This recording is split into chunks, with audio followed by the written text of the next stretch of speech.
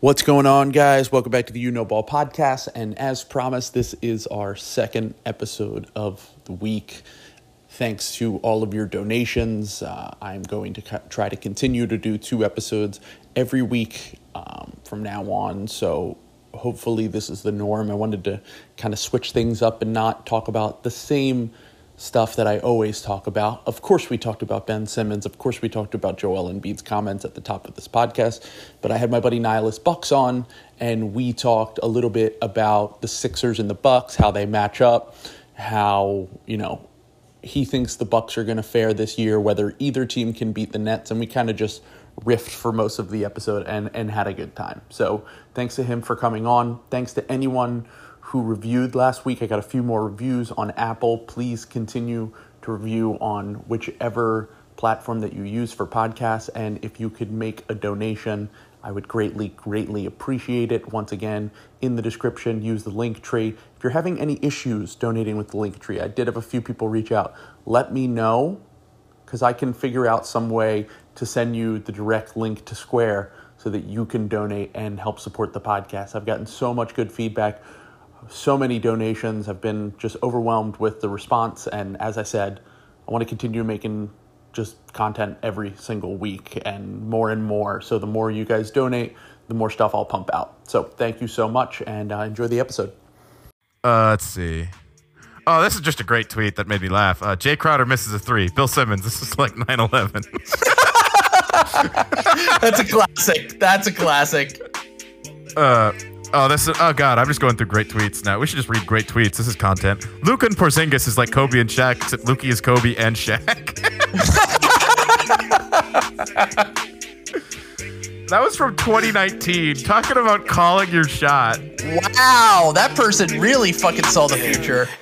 We work to work, you late to work. I holla and they send it. You know my pride was colder than Chicago in December.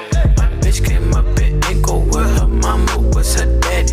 And when I'm in the Midwest, she say holla at your family. My dog paid me that cup. Taste like candy. My dog out laying them low, ain't breaking no laws, out serving all the raw. Southside still fucking in the car, still flipping in the car, still shooting at the car. Still hot box smoking out jar. What's going on, guys? Welcome back to the You Know Ball podcast. I am your host, Trill Bro Dude, aka Porter, and today we have a very special guest. He already has me laughing up top. You might know him as one of his many characters from Twitter, including journalist Gregory Smith. You might know him as Nihilist Bucks. What's going on, Nihilist Bucks? How are you? Great. Thanks for having me on. Yeah, no problem, dude. I'm glad that now that I'm going through my weird existential dread surrounding my Sixers fandom, that I can have an expert on the subject to kind of coach me through this. Yeah, do you want to talk about why I wasn't on the first time earlier?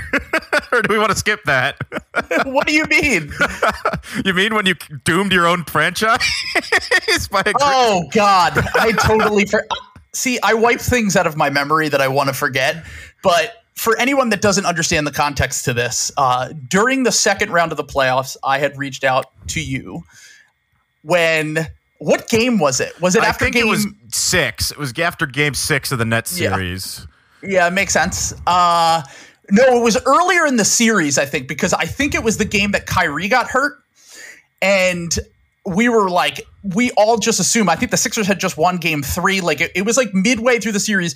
And the assumption was that it was going to be Sixers Bucks in the Eastern Conference Finals. And I direct messaged you and was like, hey, dude, do you want to come on? Like, we'll talk like Eastern Conference Finals, like whatever, we'll chop it up. And you were like, yeah, that sounds great, but like, don't jinx us. Like, why are you fucking asking me now? And I was like, all right, we'll see. And then literally the next day, Kevin Durant scores like 50 points. Yeah, the Nets won game 5 then. And after we collapsed like idiots, we should have won that game. And we'll get into this later, yeah. But like the Bucks played like morons. The Sixers played like total shit the next 2 games. And then obviously the Hawks win the series.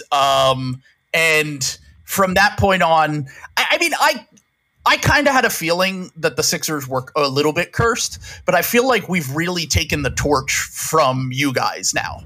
Like, I feel like you guys were cursed before this season, like the past 2 seasons, like you had championship level teams and you were just constantly running into the fucking wall in the second or third round of the playoffs. The Wall. That's a funny name to call Eric Bledsoe. Well, we have our own Eric Bledsoe now. And he just happens to be a 3-time All-Star and a former #1 overall pick. And goddamn, you like that segue? That was fire, dude. That's also disrespectful to Eric Bledsoe because he shoots the ball. He's not good at it, but he does it. Well, what's really funny is I thought the perfect metaphor for this situation with Embiid and Simmons, with Embiid finally being honest for the first time today, basically saying he has felt like throughout his career that the team has actually done things to serve Ben Simmons and cover up his weaknesses as opposed to Joel Embiid. So essentially getting rid of Jimmy Butler so that Ben can have the ball more, getting Al Horford, bringing him in free agency. And this whole time I've just been thinking, it's like no one was, when Eric Bledsoe was traded for Drew Holiday, or when there were rumors that Eric Bledsoe was going to be traded or whatever after last season, no one was like, oh man, if only Eric Bledsoe had his own team. Like the Ben Simmons stuff, like I think Ben, at least, it's hard to say because I think that Ben's highs and Ben's sustained success throughout his career so far in the regular season has been higher than Eric Bledsoe's. And they've both had similar playoff collapses and failures. But the difference is that Ben Simmons was a former #1 overall pick and has the name and fame and all that stuff. And Eric Bledsoe was just a punching bag for everyone in the NBA for some reason. The only thing like he isn't has any reclaim at all is because like someone gave him the nickname Mini LeBron or whatever.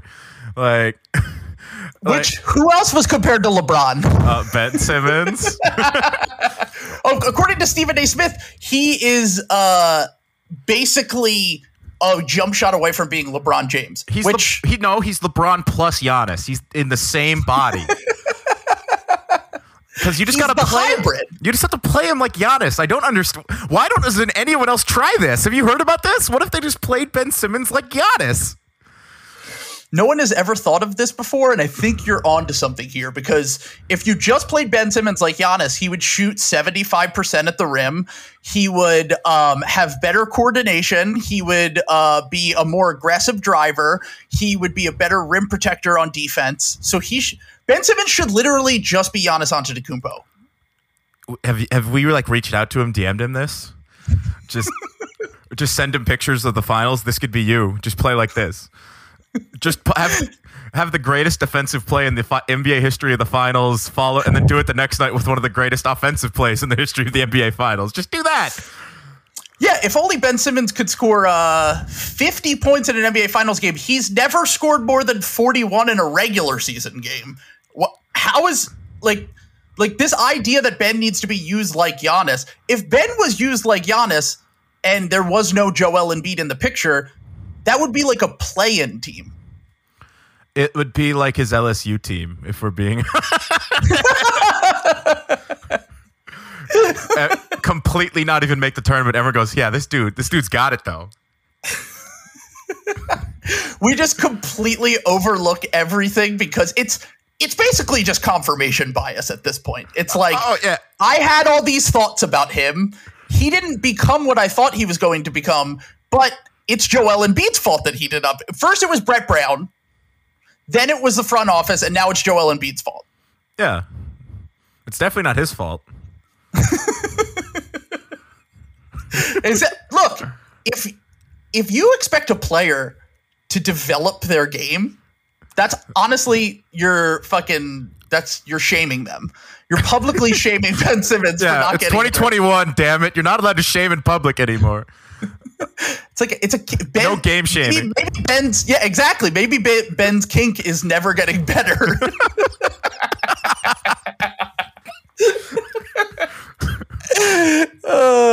But Ben, it just all seems so absurd. You haven't improved at all.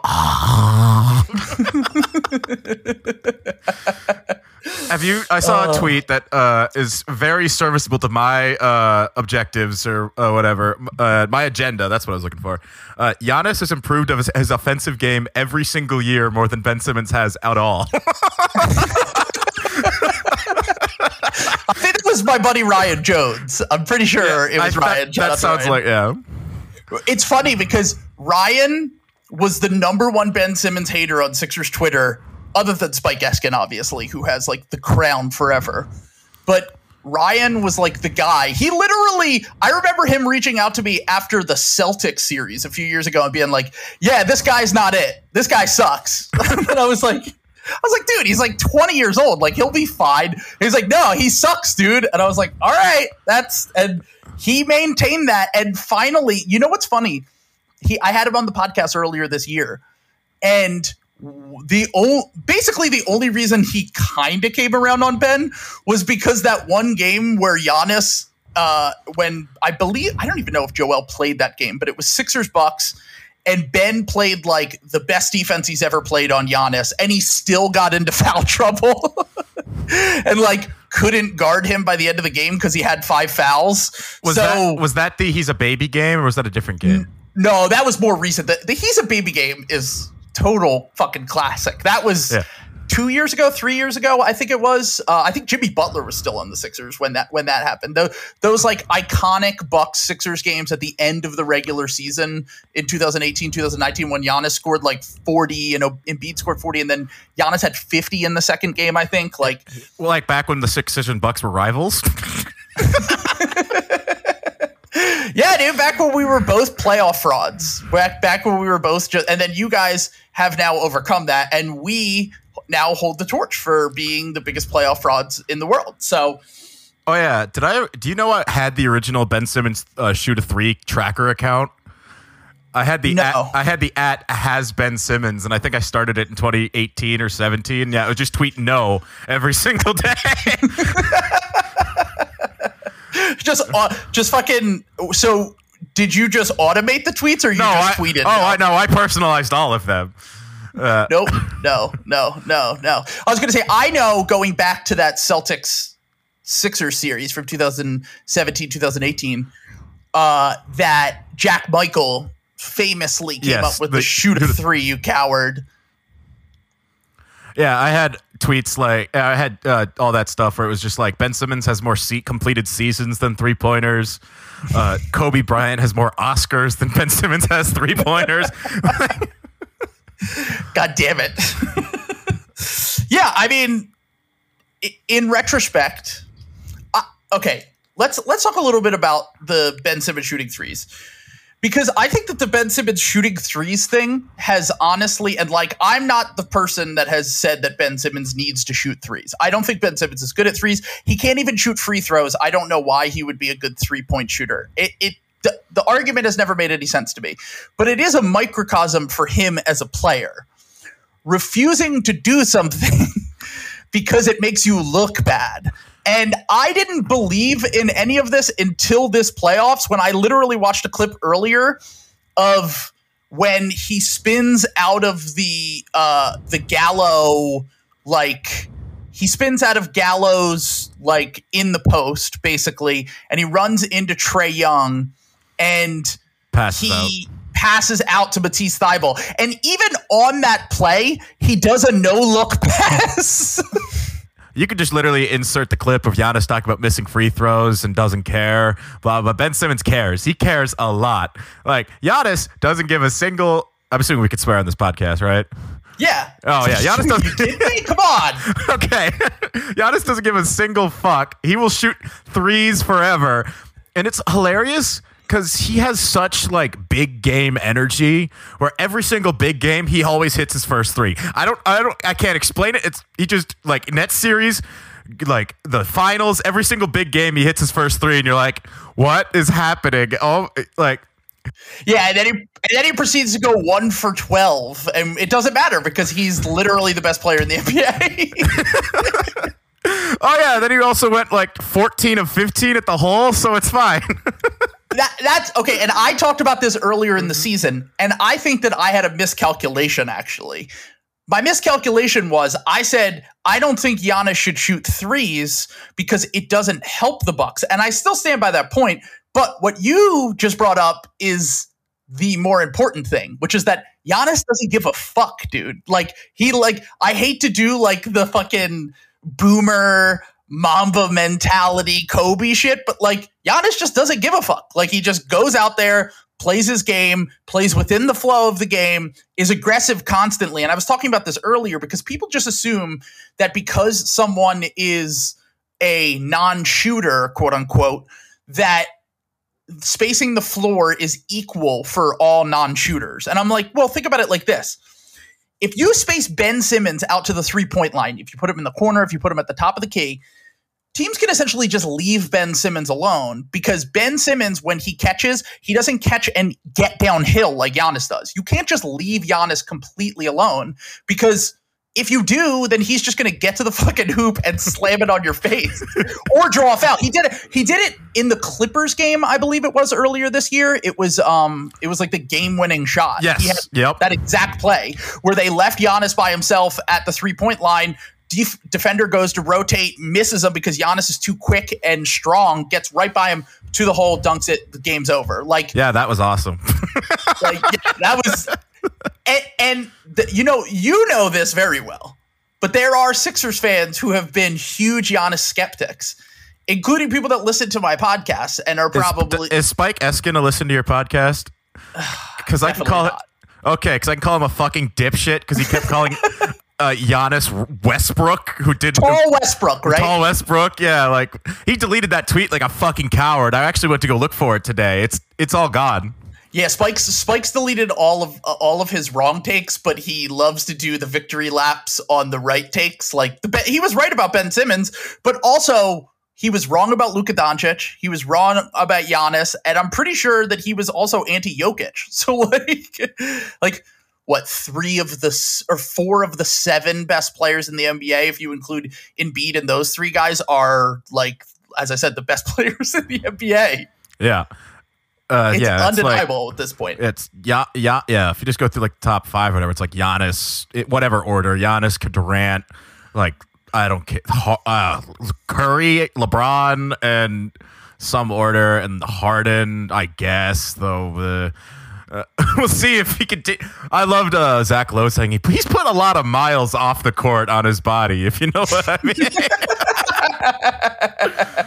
The thing about Harden and the Nets and Durant and like they're all amazing players, but when I was listening to that episode of The Low Post and they were talking about the Nets, I was like, God, there's just nothing interesting about this team except for Kyrie shit off the court. Like there's nothing that they could talk about that makes me want to care about the Nets. The assumption is that they're just going to crush and cruise to the finals, but like. I just am like, whatever. Like, it feels so fake to me. Like, it doesn't, like, with the Bucks, like, when you guys won the title, I was happy for you, and I was happy for the Bucks fans. And I said earlier in the season, if the Bucks make it to the finals, I would root for them because I like to see small markets and players that were drafted by their team and all that stuff. I'm like, the Nets are just, like, the epitome of soulless. Like, they're all just, like, it is very Brooklyn, to be honest. It's all people that weren't drafted by the franchise. It's all people that moved there to find themselves in their late 20s, early 30s. Like, to restart their comedy careers. Call back to last episode. Yeah, Blake Griffin headlining the Bell House this weekend. If you guys are interested, tickets are in the bio. Just real quick to interrupt you there. I want to talk about players drafted by the Bucks. How many players drafted by the Bucks played in the finals this year? Yeah. Giannis. Oh, is Giannis the only one? Because Giannis is the only Buck who played in the finals drafted by the Milwaukee Bucks. Yeah, but Middleton was traded after his rookie season? Yes, Middleton and Giannis have been here the same time. He's one of our guys. I'm not going to pretend like counts. He's not, but Dante was hurt. He's the only other Bucks draft pick on the team. That's just completely negating what I just said. Yeah, like obviously, it's Giannis's team and city and everything else, and obviously that, but like is what you meant. But yeah, there's no other. Yeah, there's really no other like, but I would consider Chris Middleton a homegrown talent. Oh yeah, no. Chris is my dad. I love him. I would probably take a bullet for Chris Middleton. Like, you know, you have said now to me like how many? I'm trying to think. You would die for PJ Tucker. You would die, Yes. or you would have died for Yes. Bobby Portis. Yes. Chris Middleton, Giannis. Yes. George Hill, was George Hill on the list? No. You wouldn't die for George Hill. All No, right. I like George Hill. Yeah. But not die. Like not he's like I'd a take second bullet. cousin. I'd take a bullet in the arm for Brooke Lopez. Oh, that's good. I would probably die for Drew Holiday, though I have a feeling he could deflect bullets at this point. Like, I don't know what he'd need me for. He'd just steal the gun. He'd just take the gun. I don't know why. Oh my God. So basically to kind of wrap up the whole Embiid Simmons to this point, my initial reaction to the Embiid comments were like, oh no, this is bad. Like this has got to the point where it's like, Daryl Morey, what the fuck are you doing? Trade Ben Simmons. But in my mind, I of course I am poisoned by what is called GM brain. And my first thought was, oh no, teams are going to use this to like take away a draft pick or like take away a young player that might be on the table in the trade. But realistically, what Embiid said about the situation is 100% facts. Like he basically said, we've tried to make this thing work. We've always been building around Ben. Now we're trying to build around both of us. And Ben, once out, is blaming Joel for everything. Ultimately, I don't think that it's going to hurt his trade value. Like, if he has any trade value now, like at all, like I don't even know what the fuck the situation is. He's now threatening to sit out the entire season and not take any money, which would be historical. No player has ever done that. So we are at a point with this fucking situation where I've said it 100 times. I just want this shit to be over. It's not interesting. It's not like just fucking pull the trigger. Do it. Pull the trigger. Make the trade, Daryl Morey. I'm sick of talking about this shit. Anyway, that was my vent. It's very funny to me, though. Of course. It's funny to everyone who is not a Sixers fan. Yeah. Especially fans of the Bucks, the Celtics, the teams that like have, I mean, like we're not even rivals. Let's be honest. You guys have kind of owned, outside of the Christmas Day game, I feel like you guys have kind of owned us over the years. I don't really think it's all that much of a rivalry anyway. It's always just felt like we were always like at this arms race to build up for this inevitable series in the playoffs that never came. And It's weird. Now it's just gone. Like the 76ers are no more. Like you have Embiid, you'll still be good, but it's like they're like unless you pull some bullshit out of your ass for this trade, which I don't see happening, but because I don't see a player you can bring back unless Dame just says, fuck this. And even then, Dame and Embiid is not enough, I don't think. I mean, depending on what you have to give up with Ben, is it? Because the Trailblazers are going to, if Dame ever asks out, they're looking to do full blow up, rebuild, whatever. And anything that you have to give up to get back Damian Lillard might just completely gut your team to the point where it isn't going to contender anymore. If you have those two guys, I think you have a shot. But the point is that neither of that is happening anytime soon. No superstar is just going to ask out tomorrow. Get the fucking Kyrie Irving shit out of your head.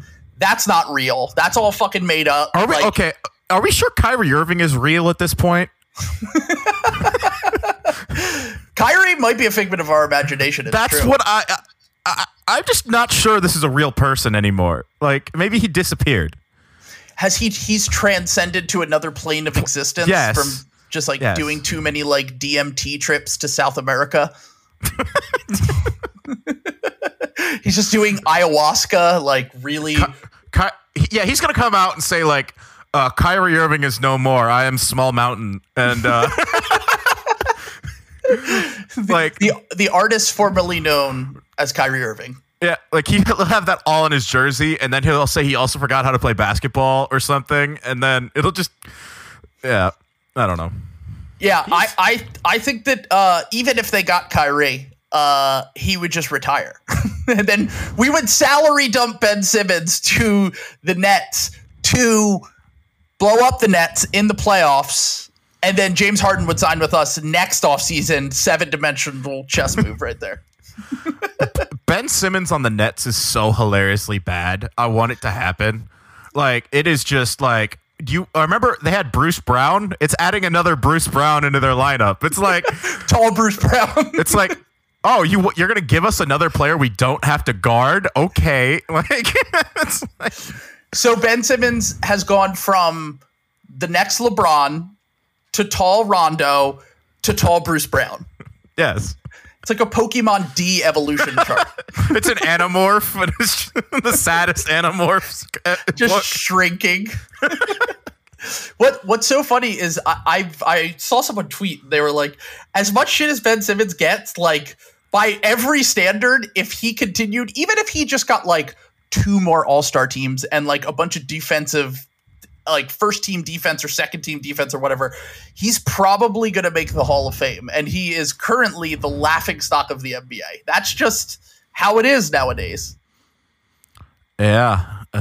And people still debate if Dwight Howard's a first ballot Hall of Famer for some reason. And now it's like, oh yeah, Ben Simmons is a Hall of Fame. Like, obviously he's Dwight Howard and Carmelo Anthony are first ballot Hall of Famers. But like, people keep bringing that up on Twitter. I don't know if it's still happening, but that was at least a couple years ago. That was always happening. And it's like, are you people morons? Like, Dwight Howard was like a top 3 player in the NBA for like 2 years. Like, what? Clearly, yes, he was.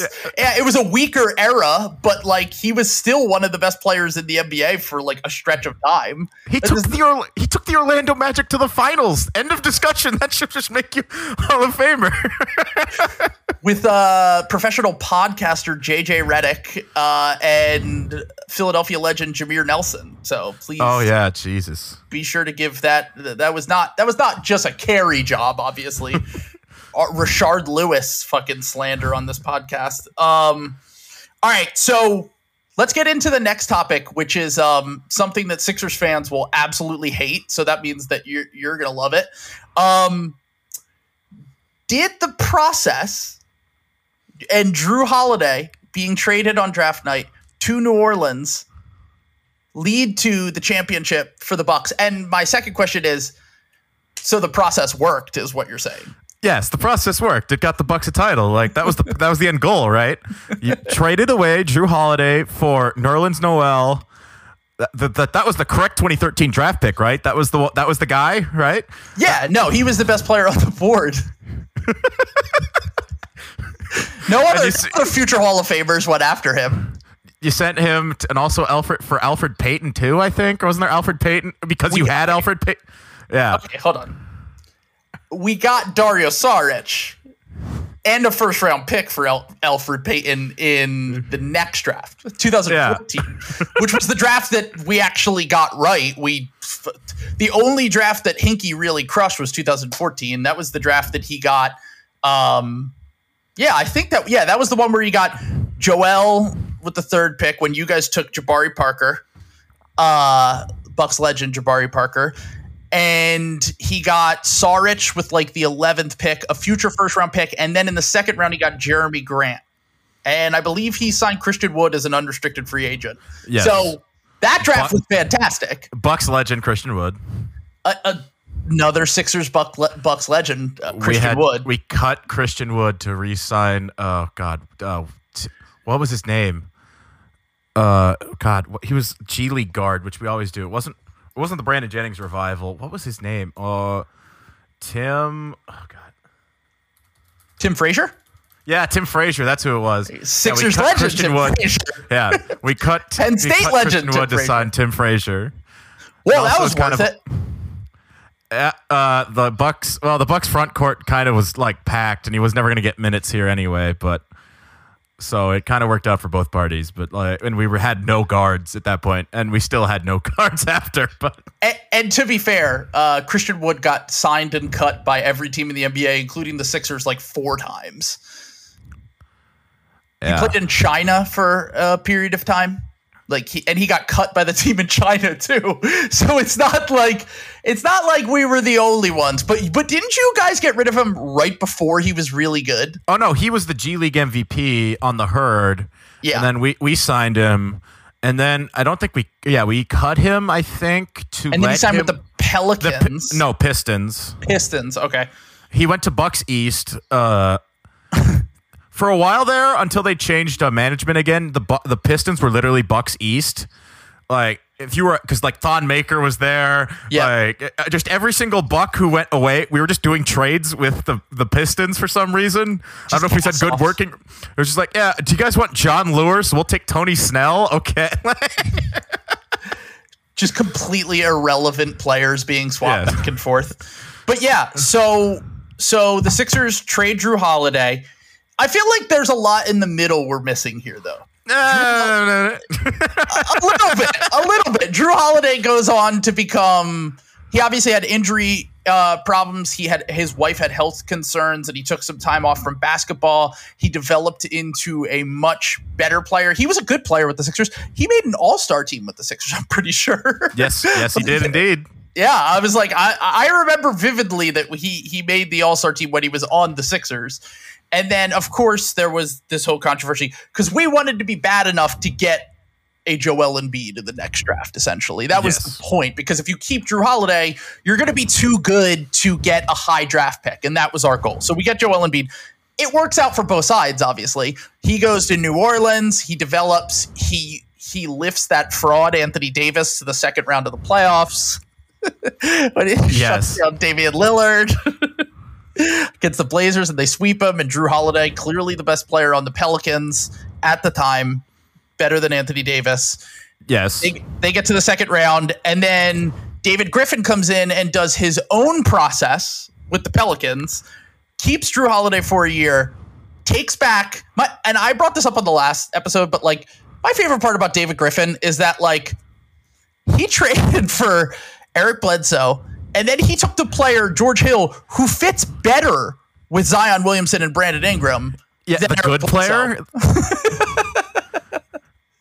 So here's a funny solid player. I got a comment after this. Yeah, but keep going.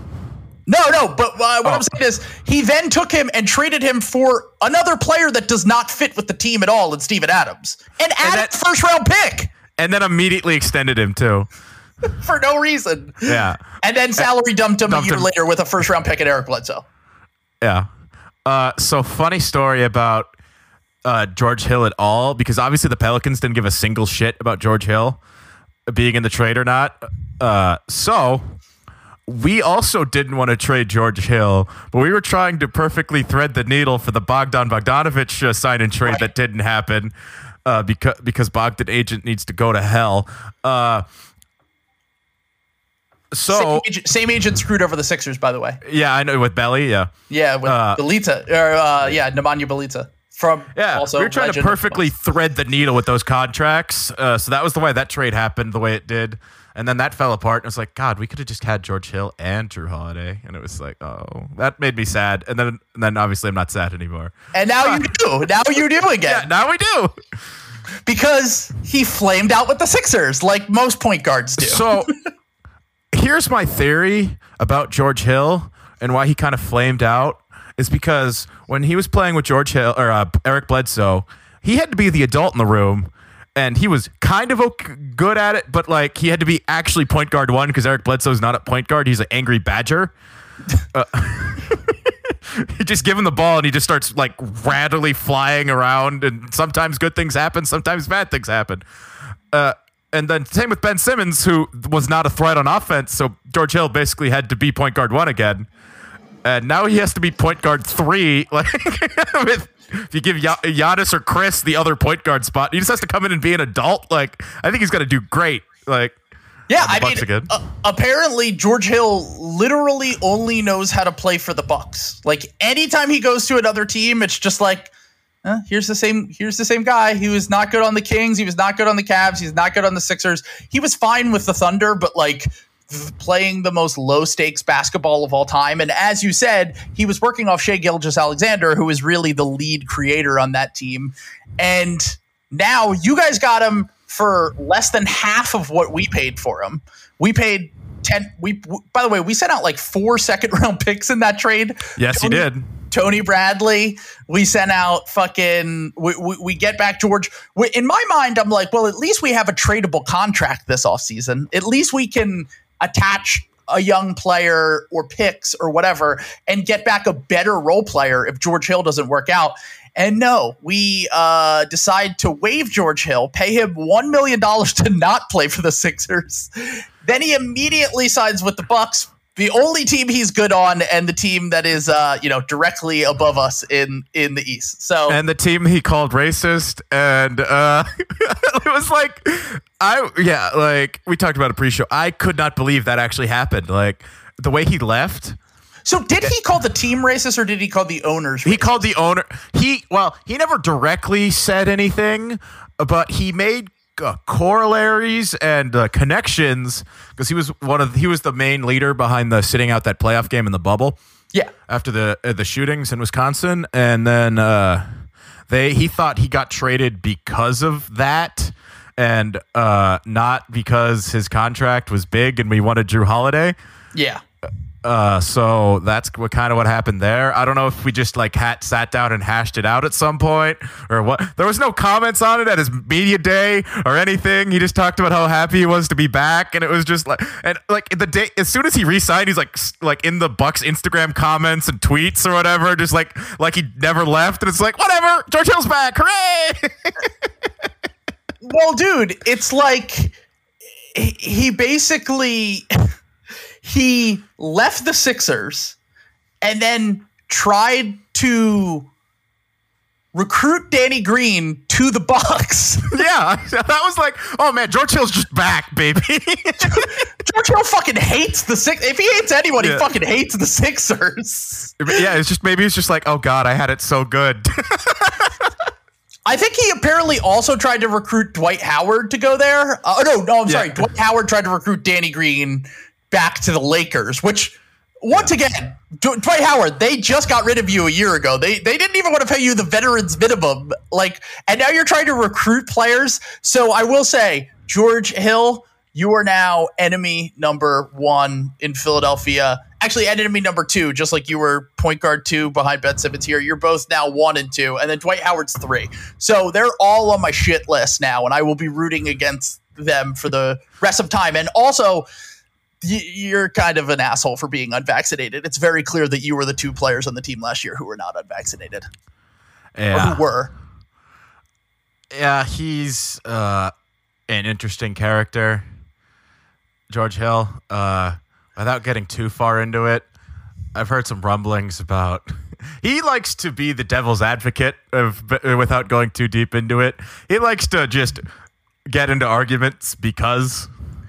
That's not surprising at all. Yeah, like that's pretty much what I've heard. Is he like to start arguments? He doesn't even agree with it, but he just likes to get into them and like will just like push people's buttons. And it's like, all right, dude.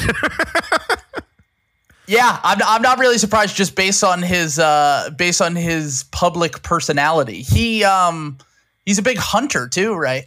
And that's the reason why he's private on Instagram now. Because people got mad at him for killing a bunch of animals? I think so. I mean, where did he grow up? Indiana? I don't know that. I don't know George Hill's backstory like that. I think he's from Indianapolis, so maybe him and Carson Wentz can hang out in the offseason and kill animals. That would be cool.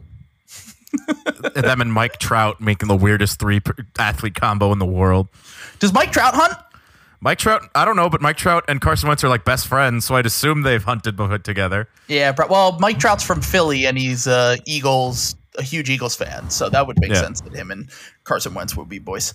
So the unvaccinated players that are on the Sixers and on the Bucks now, I don't think we have anyone left. Do you think George Hill are you guys mostly vaccinated now? All I really know is Lazary said that at Media Day that the team is mostly vaccinated, and Giannis publicly said he was, and I know Drew and Chris are. So the big 3 is all vaccinated, and I have a feeling if Giannis is vaccinated, they will get George Hill to stop to get the vax because Just that's how the team works, I'm pretty sure. Yeah. Yeah. I mean, I know that everyone I'm pretty sure that everyone on the Sixers is vaccinated now, so they won't hopefully be having the same issues that they had last year. The protocols are going to be weird. It's going to be another weird fucking season. We're still living in the middle of a fucking pandemic, but I'm pretty sure the two players that were not vaccinated were George Hill and Dwight Howard. They're both off the team now. So hopefully, I know that Philadelphia and Milwaukee, I'm assuming, don't have the highest protocol levels like they do in San Francisco and in New York, where like those players literally might have to lose a ton of money and miss games, and like visiting players like Jonathan Isaac might not be able to play there. Fucking Bradley Beal, like this season's going to be weird again. But basically, like what it comes down to is like now we're at a point where the fucking NBA is going to be like, I know everyone's like going to say like, oh, this was the next part of player empowerment. And like now the players control like whatever, like realistically the league is going to is going to eventually get to the point where this hopefully is not an issue anymore. Not when they came out today and said 95% of the players were vaccinated. I laughed. Did you see that? I laughed so hard at that Woj tweet. And he goes, certain players such as Kyrie Irving. Oh, did he say that? Woj was just like, so there's some the concerns with some of the unvaccinated stars of the NBA, such as Kyrie Irving and Bradley Beal, hyphen, like just such as Kyrie Irving. I laughed so hard that Woj is like, I'm sick of this shit. He clearly Woj is so snarky. He makes it so obvious when he doesn't like a player. Like he'll just like constantly go out of his way to be like, yeah, Kyrie's being a fucking idiot. He does it with LeBron too. He does not like LeBron. I don't think that he has any inroads at clutch. So no, he doesn't. He constantly goes out of his way to shit on LeBron. But that's because Shams is a bootlicker. What? Yeah, obviously. Okay. Shams is the most shameless journalist in the world. Dude. Oh, dude, he loves nothing more than doing like a nice redemption story for a like Derrick Rose type. It's so annoying. It's disgusting. Yeah. It's completely disgusting. He does it. It's literally like the week after someone gets arrested for like domestic abuse or like something horrible. And he'll be like, we're on we're going to do a video talk about what he's learned over the last week, which is that he can't get away with doing whatever the fuck he wants, basically. And then just repairing their image like a fucking, he's absolutely disgusting, dude. Kendrick Nunn Jr. is here to talk about. Yeah. It's disgusting, dude. It's absolutely disgusting what he does to go. I talked about last week with like bootlicking journalists and like people that go out of their way to repair someone's public image just as a favor to an agent or like a favor to like a front office, whatever it is. It's like so transparently terrible. Like I don't think Woj goes as far as Shams does. For some reason that just reminded me of just shameless journalism, like when Woj was forced to plug Duncan Robinson's podcast to get the scoop. But he had him in his own podcast that he was plugging him. No, but he had to scoop. No, for when he got the scoop for Duncan Robinson's contract, he also had to plug Duncan Robinson's podcast. Oh my god! It is one of the funniest Woj tweets ever. Oh my god! Like that's part of the deal. You get this info. You gotta plug my fucking what? Who listens? Like Duncan Robinson's podcast is for people that think JJ Redick is too spicy. Like that's a little risque for me. I listen to Duncan Robinson's podcast. Duncan Robinson is the Marshmallow Mateys of podcasts. The RC Cola of podcasts. The Dr. Thunder. He is like, oh my god, dude! I can't believe. I guess if you're just like a white shooter, you need to have a podcast. That's the thing. So, moving on from, let's just talk a little bit about something that is near and dear to both of our hearts, which is something that you might have overcome recently, I should say. Is hating Mike Budenholzer, because I personally have a place of hatred in my heart for one Mr. Doc Rivers as a coach, not as a person. I don't really care about that. Although he was a fucking asshole to a journalist again today. Like, dude, like he's so fucking snarky to these journalists. It drives me insane. But now you were famous on Twitter as being the fire Mike Budenholzer guy. Yes, I commissioned the avatar and everything. You were the first person I saw use the hashtag FireBud. You led the fucking movement on Twitter. And now, have you had a change of heart? Well, I could turn my camera on real quick. There's a Mike Budenholzer autograph sitting behind me. So that's... Is that recent? Yeah, I bought it after the title. Like, let's not... I have every single person on the team besides Elijah Bryant and... You're shameless. Yeah. Yeah, no, 100% shameless. I've come all the way around. I changed FireBud to FireBud into hashtag ExtendBud. He can coach this team forever. I don't care anymore. We want to talk about a fraud ass coach. Here's my take. Monty Williams is a fucking fraud ass coach. That dude is that dude is everything people say Bud was. Like, but he like talks to DeAndre Ayton about catching a fish or whatever. So therefore, he's a fucking great coach. Like that dude is is miscoached or was like that was a malpractice in the finals. That was some of the worst coaching I've ever seen. Like I don't pretend to be an expert on basketball. I'm here to make jokes. I'm not here to do X's and O's like I'm Jack Frank or something. He literally just fouled out DeAndre Ayton by himself. It was the funniest constantly because DeAndre Ayton was like, he'd pull him with 4 fouls and he'd sit for like 20 minutes. And it's like, you realize it's the same thing as fouling him out, right?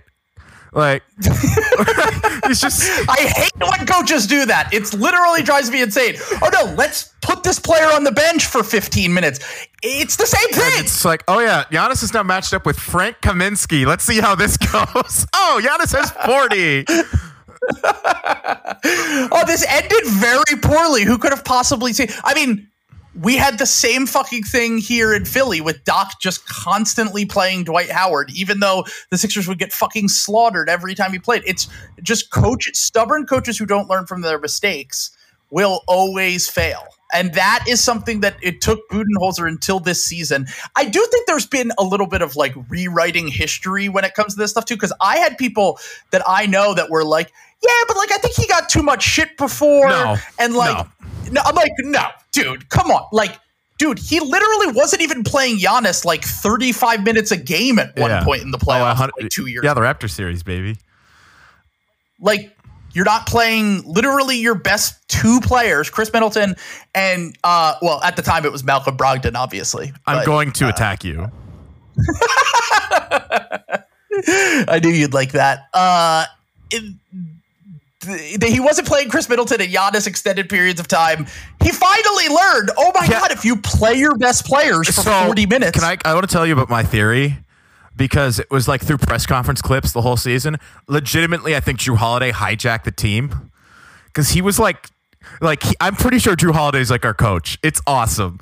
like in the post game, he was talking about all these different things we needed to do, and I was like, yes, Drew. Like Drew was literally Drew was like telling Bud like what the play was gonna be instead of like what we like. He was talking about like an out of bounds play. Drew Holiday was the one who like just called it instead of like Mike Budenholzer, and so he's a fraud. Yeah, maybe, who cares? But he came up with the idea. I think it was either the Nets series or the Suns series. I forget which one it was.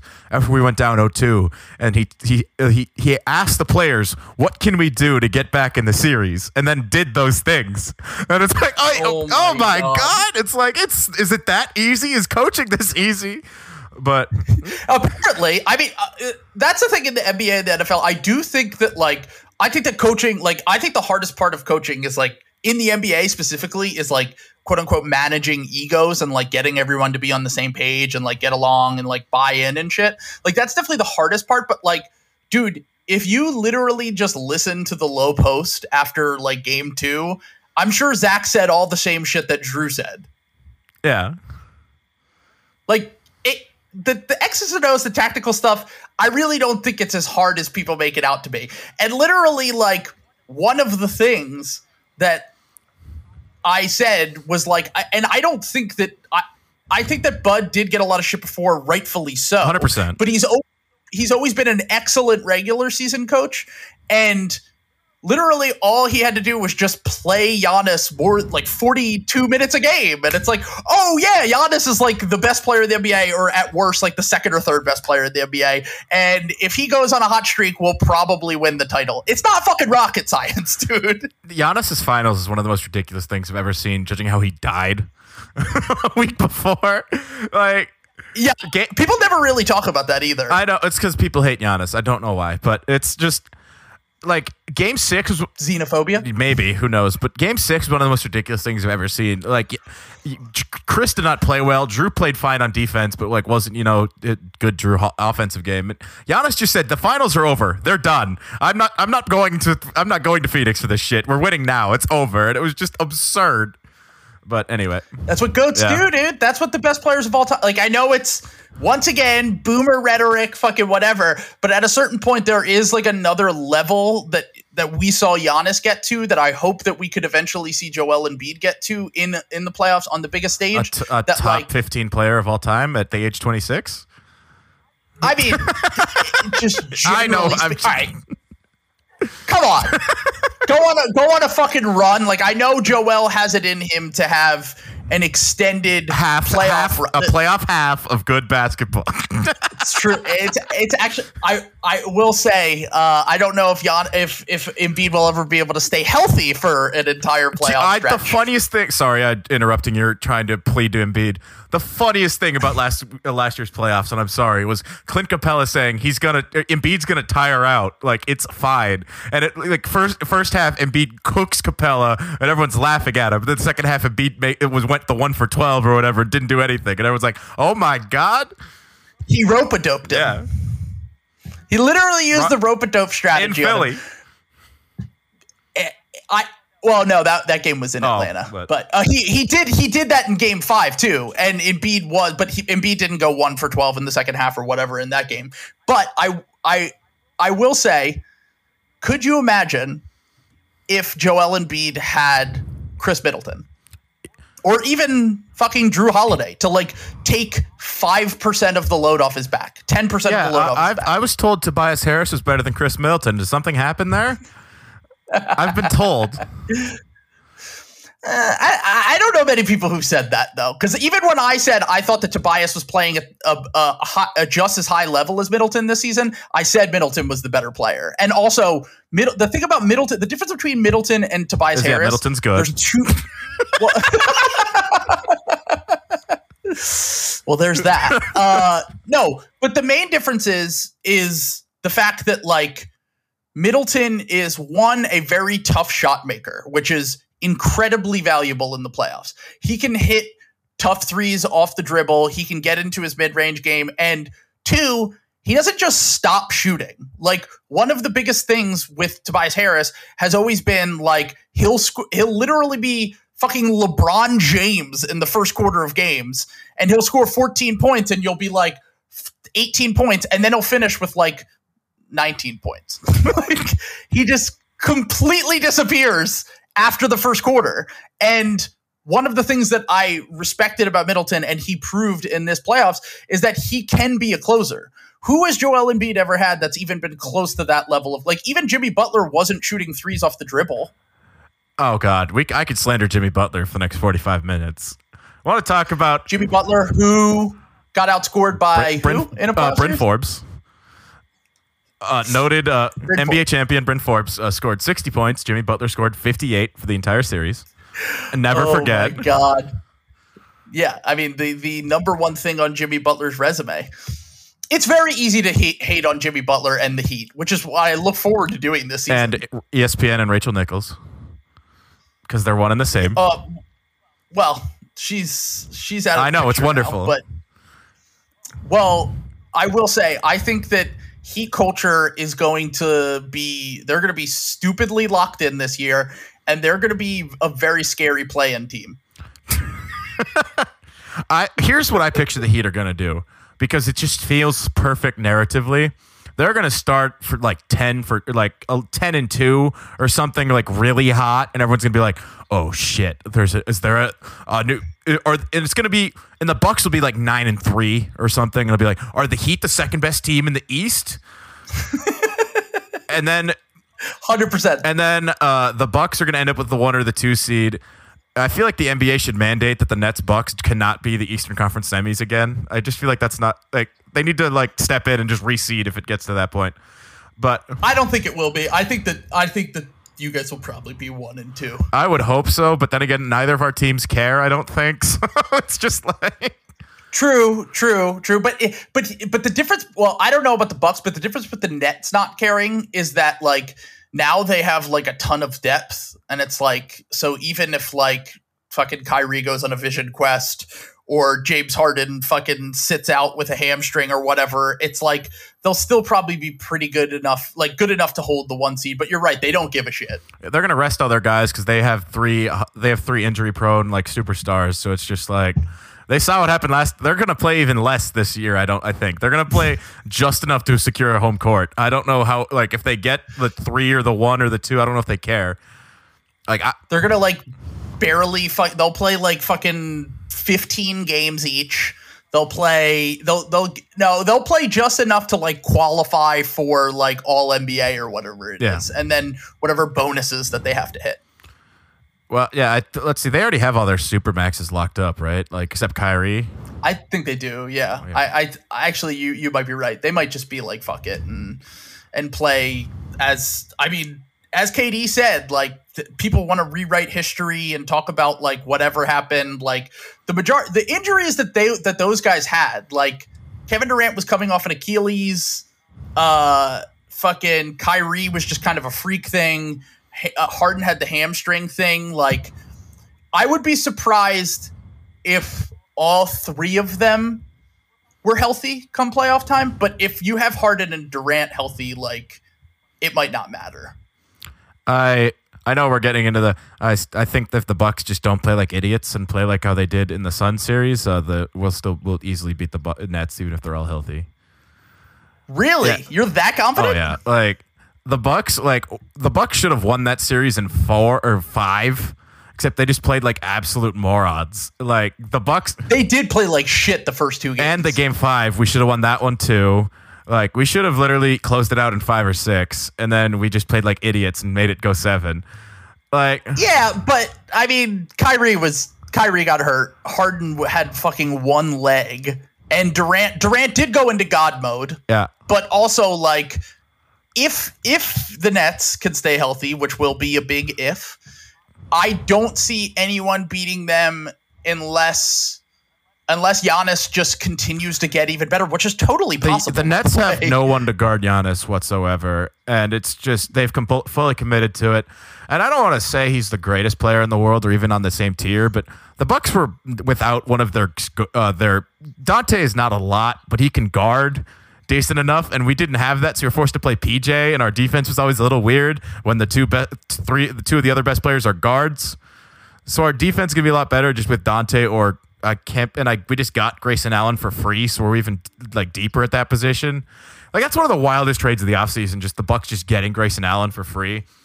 Like yeah, he's a solid player. I don't think he's like he's fine. He's a fine bench player. It's like 39% from 3 or whatever, and like can switch on defense. It's like this is a perfect buck. Why did we just get him for Sam Merrill? What just happened? Yeah, it is kind of weird, but the Grizzlies seem to be going into like a weird reset where they don't want to pay anyone, and they're just like, all right, we'll take whatever prospect, and then Sam Merrill is like 87. Sam Merrill is 98 years old. Great, I think Sam Merrill's older than Grayson Allen. Like. He was like 24 when he came out of the draft. Luka right? Doncic of the Mountain West. Yeah. Well, you brought up Dante DiVincenzo, the Michael Jordan of Delaware, as they call him in these parts. Yeah. So like it's Villanova very fucking hero. Interesting. We traded for another 2018 rookie. Because I kept saying it's like the Dark Knight where the Joker breaks the pool cue and throws it and says we're gonna have tryouts. It's like one of you is getting the rookie extension. Have fun. Like. How many guys have you got from 2018? Just Dante and Grayson. Oh, just. But both, yeah, they play the same position. White shooters, yeah, you're like fucking Spoelstra, dude. You're just collecting white shooters, like fucking 4chan. Yeah, I don't know. I think like the Bucks are going to have more offense than they did last year because we're not going to be playing PJ Tucker.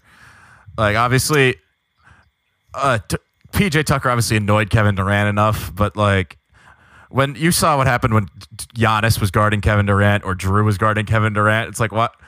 Like if we are forced to have Giannis guard Kevin Durant instead of free safety. Oh no, what could possibly go wrong with that?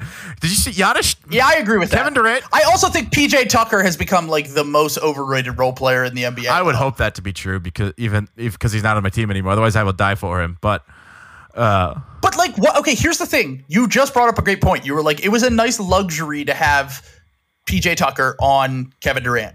But when PJ Tucker signed with the Heat, everyone acted like it was some coup. I'm like, dude, they're paying a guy $8 million that just like shot like a career, like one of the lowest that he shot from three in years.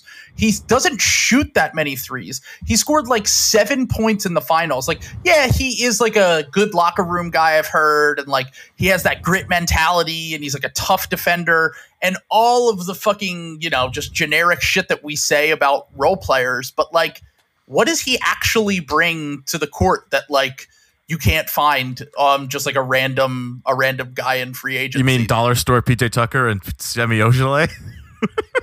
Yeah, like no, honestly, like I think that like Semi sucks, but he is a dollar store version. Like he will be fine filling in as like your ninth man or whatever you need him to be. Say what you want about John Horst because the man can't draft. It's fine. But the man is so good at finding players that were good and just getting like shit versions of them. Because like when we lost Malcolm Brogdon because the owners refused to pay him and also refused to generate the TPE because they didn't want to pay for that either. And we just went and got Wesley Matthews out of the scrap bin and just, you're Malcolm Brogdon now. And then he was. It was just like, oh, okay. And that worked out well for a year. And then he bailed for some reason. And then he went to the Lakers and then hated his life. And then people were like, you should come back. And I'm like, no, fuck that guy. Yeah, they did the Lakers tried to do the same thing. They tried to replace Wes Matthews, or they tried to replace Danny Green with Wes Matthews, and it did not work out well. Yeah, for man them. Was washed. But anytime that this happens, I mean, did you guys literally not just try to do the same thing with DJ Augustine and George Hill? Like George Hill leaves, you're like, yeah, just get DJ Augustine, and then it's like, oh, DJ Augustine's what not, like. good.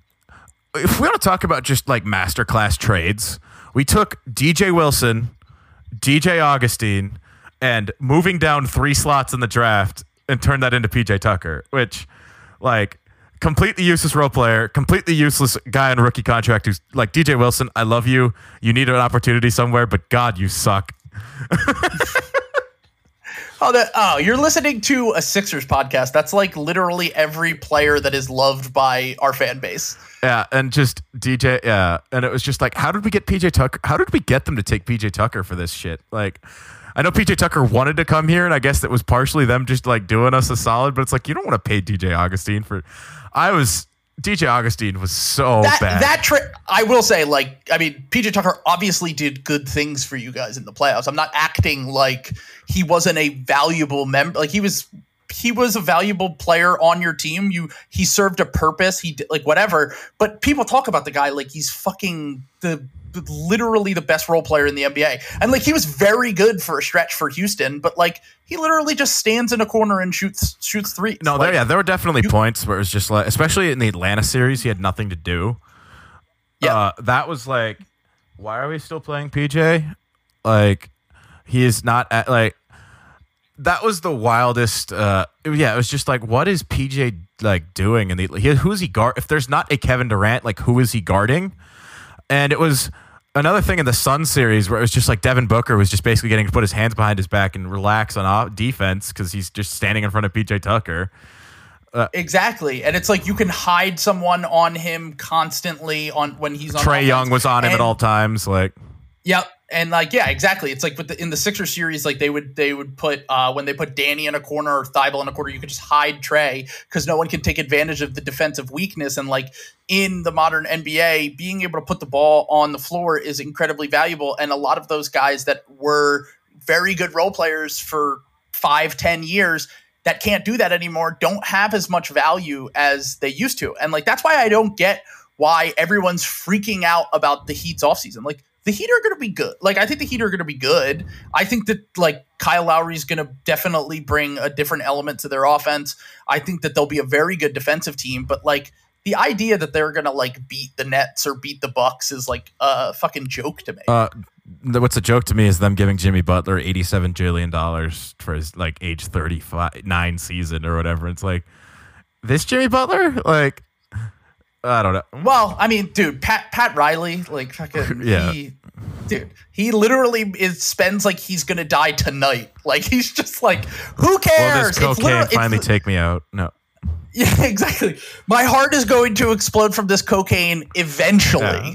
So I might as well just give every fucking player on my team. Like, I mean, Kyle Lowry, as good as Kyle Lowry is, he's about to turn like 36. And he just got a 3-year, $90 million deal. Like, Pat Riley spends like literally like Zach Lowe talks about with the fucking climate change shit. He doesn't care at all, dude. He's just fucking blowing money and he just gets to fucking coast, dude. He's a media darling. No one ever criticizes any moves he makes. He has the easiest fucking job in the world. All he has to do is just sit back. Players will go there, sign for the minimum for whatever. Oh, Markieff Morris, like, fine role player, whatever. Yeah, he'll sign here for the minimum. No state tax, so he'll take the minimum here. We'll just get like a bunch of guys that like are like Dwayne Dedman or whatever. We'll pick him up, whatever. The Heat's best player in the Bucks series, Dwayne Dedman. I feel like people don't really talk about how Dwayne Dedman was one of the only reasons why they were in any of those games, which should be horrifying if you're a Heat fan. The only reason they were in the first game was because Duncan Robinson hit like 87 threes in the first game, and the Bucks, I think, shot 4% from three or like something horrible. Then the second game, the Bucks shot 90% from three, and we were up by 50 in the first half. That was the best game ever. That was the Bryn Forbes. Yes, Bryn Forbes game. By the way, did you listen to the Dan Le Batard episode after that episode? I did not. It was so good, dude. It was.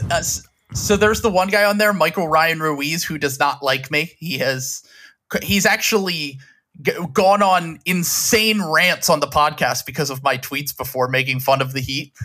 And he's funny though. And like, he has like this character that is like the Heat guy, right? And he's like, I was just sitting there just thinking like, we could just get like Duncan Robinson hits a few threes, like Jimmy gets hot, like whatever. And then Bryn Forbes scored his 35th point. He's like, and then I turned off the game after Bryn Forbes made his like 9th 3 in a row. They all were just like cracking up laughing at him. It was so I good, got my account. He broke his spirit. I got my account locked that night because I changed my Avi and my handle to the Milwaukee Fire Department and kept talking about the fire inside Fiserv Forum and how Bryn Forbes was a serial arsonist. I just tweeted like, we know of the fire at Fiserv Forum. Please stop calling.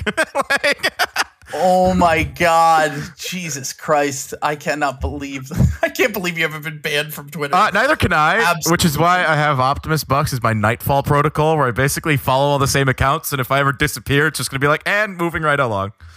But well, I will say that I think that it's safe to say I've learned from my past mistakes.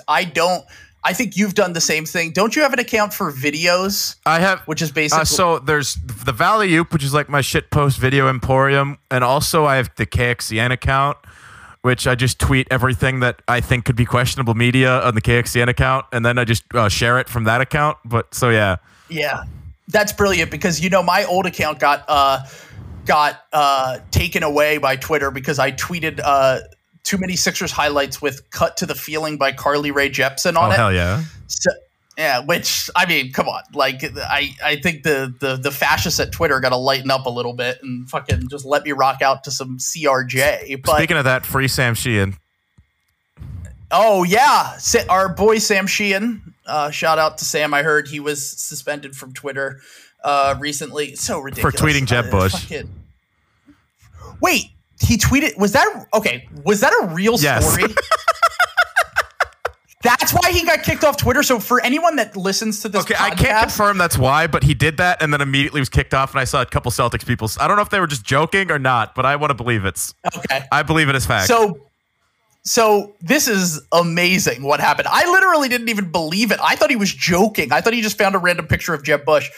Jeb Bush was in Maine where Sam lives, and he was at a CVS using the phone to call his wife to come pick him up from the CVS because he locked his cell phone and his keys in the van. So if that's not fucking amazing, I don't know what is. If that's really the reason why he got kicked off Twitter, that would be an absolutely worthwhile venture for getting kicked off Twitter, in my opinion. But all right, so you want to wrap it up and talk a little bit about the Rosas situation? Dirty Mackin in the office. Dude, what is this? So this guy literally, if you don't know the background story on this, Gerson Rosas has an affair with someone that doesn't even work under him, works in another department, and he wouldn't get fired if he was just having an affair, but he was just sleeping with this person in the office. He was going to baseball games on the fucking team's dime. And football club, the Minnesota United, just macking in public, and it was just like, he was also just created a toxic work environment. Oh my god! Yeah. Well, okay. By the way, when that came out, it was so funny because they were like, he also created a toxic work environment where people had to work long hours and had to do all this like ridiculous. And then I'm like, okay, so you're describing like pretty much every job in sports, like. I'm not justifying it, but I think the reason why you were fired was not because of that. They don't give it. Front offices don't give a shit. Well, he also banned his assistant the guy who's now the EVP. Gupta, is it Gupta? Do you know how to pronounce it? Yes. Okay. Sachin Gupta. Yeah, Gupta. He was banned from the building because he got into an argument because he said he was going to go take the Rockets job, and then. He said, no, you can't leave. We're doing too much in free agency in the draft, and proceeded to do nothing in either. Yeah. And, oh no, you're gonna steal the Minnesota Timberwolves plans? Like the fucking worst, one of the worst teams in the NBA history, who literally every offseason, if they have any plans, they're always bad. You were really worried that they were gonna do that? They didn't have any first round picks. They didn't even have a first round pick this year. They as you said, they signed no notable free agents. They waited until the end of the offseason to sign Patrick Beverley, and he blocked him from taking another job because they would have stole their strategy. What a great guy. Iconic. Sounds absolutely great. And by the way, who is he friends with? Who are both of them friends with? Daryl Morey. That's right. Daryl Morey, not a good guy. What is it? What is it? I'm not saying that he is on that level, but. What does a Timberwolves package for Simmons look like? Because I assume they don't want to include D'Lo, but if D'Lo's tweeting Kyrie goated, you can probably get him away from Karl Anthony Towns, even though they're best friends. Like, get this. Actually, that's a good point. Yeah. I mean, Kyrie goated specifically on the day where Kyrie came out with all this anti-vax shit, and Karl Anthony Towns was essentially saying, you don't know what I've been through, all this stuff. Like, yeah, I'm sure he's not thrilled with him right now. The ideal package, and I've said this many times, the ideal package from the Timberwolves is based around draft picks. Any package that you get from the Timberwolves that includes D'Angelo Russell immediately seals whatever, even if you had fake dreams of contention. If you get back D'Angelo Russell and he's your second or third best player, okay, good night. Embiid era is over. Like you said earlier, and Mike said on the podcast a few episodes ago, like the Sixers might have missed their window. They might have missed their shot. I have to keep lying to myself and telling myself they didn't, because otherwise we wouldn't be here. And I wouldn't have a purpose. It's not that they missed their shot. It's that Kawhi made his. Ooh, you're a fucking asshole. But I will say, if they were to get a package back from the Timberwolves, I want nothing to do with D'Angelo Russell. And that was even before that tweet. He's never going to be a championship level player. No. And I have no interest in that. Not that Ben Simmons is, but if that's the return, I'd rather just get Kevin Love and draft picks. Would you want Kevin Love and draft picks or Kevin Love and Colin Sexton? Yeah, that would be preferable. But I mean, I would prefer Darius Garland if I were to get anyone from the Cavs. I think they would also prefer to keep Darius Garland. I think they have a brain. So too. But wait, hold on. Is Giannis on the trade block? Well, they are the same player. I've been told that. It's not. Giannis makes more money, so it actually saves you guys money. That's true. His Supermax did just kick in. So I'm just saying, hear me out here. Giannis for Ben, same player. We're all in the same. I mean, people tried to say Giannis and Embiid wouldn't work because Giannis and Ben don't work, and I'm like, so you fundamentally don't understand. I remember a joking tweet. Anything. I said that Giannis and Embiid wouldn't work because Anthony Davis and DeMarcus Cousins didn't work.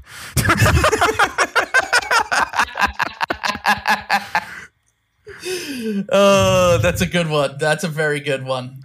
All right. Well, I actually do have to head out. But I thank you so much for coming on, dude. I really appreciate it. Hopefully you'll get to come back on sometime in the future. Maybe if we ever get the Bucks Sixers in the playoffs, and you can just make fun of me because we'll probably get destroyed. You can have me on before that. It doesn't have to be. You can just ask me whatever, dude.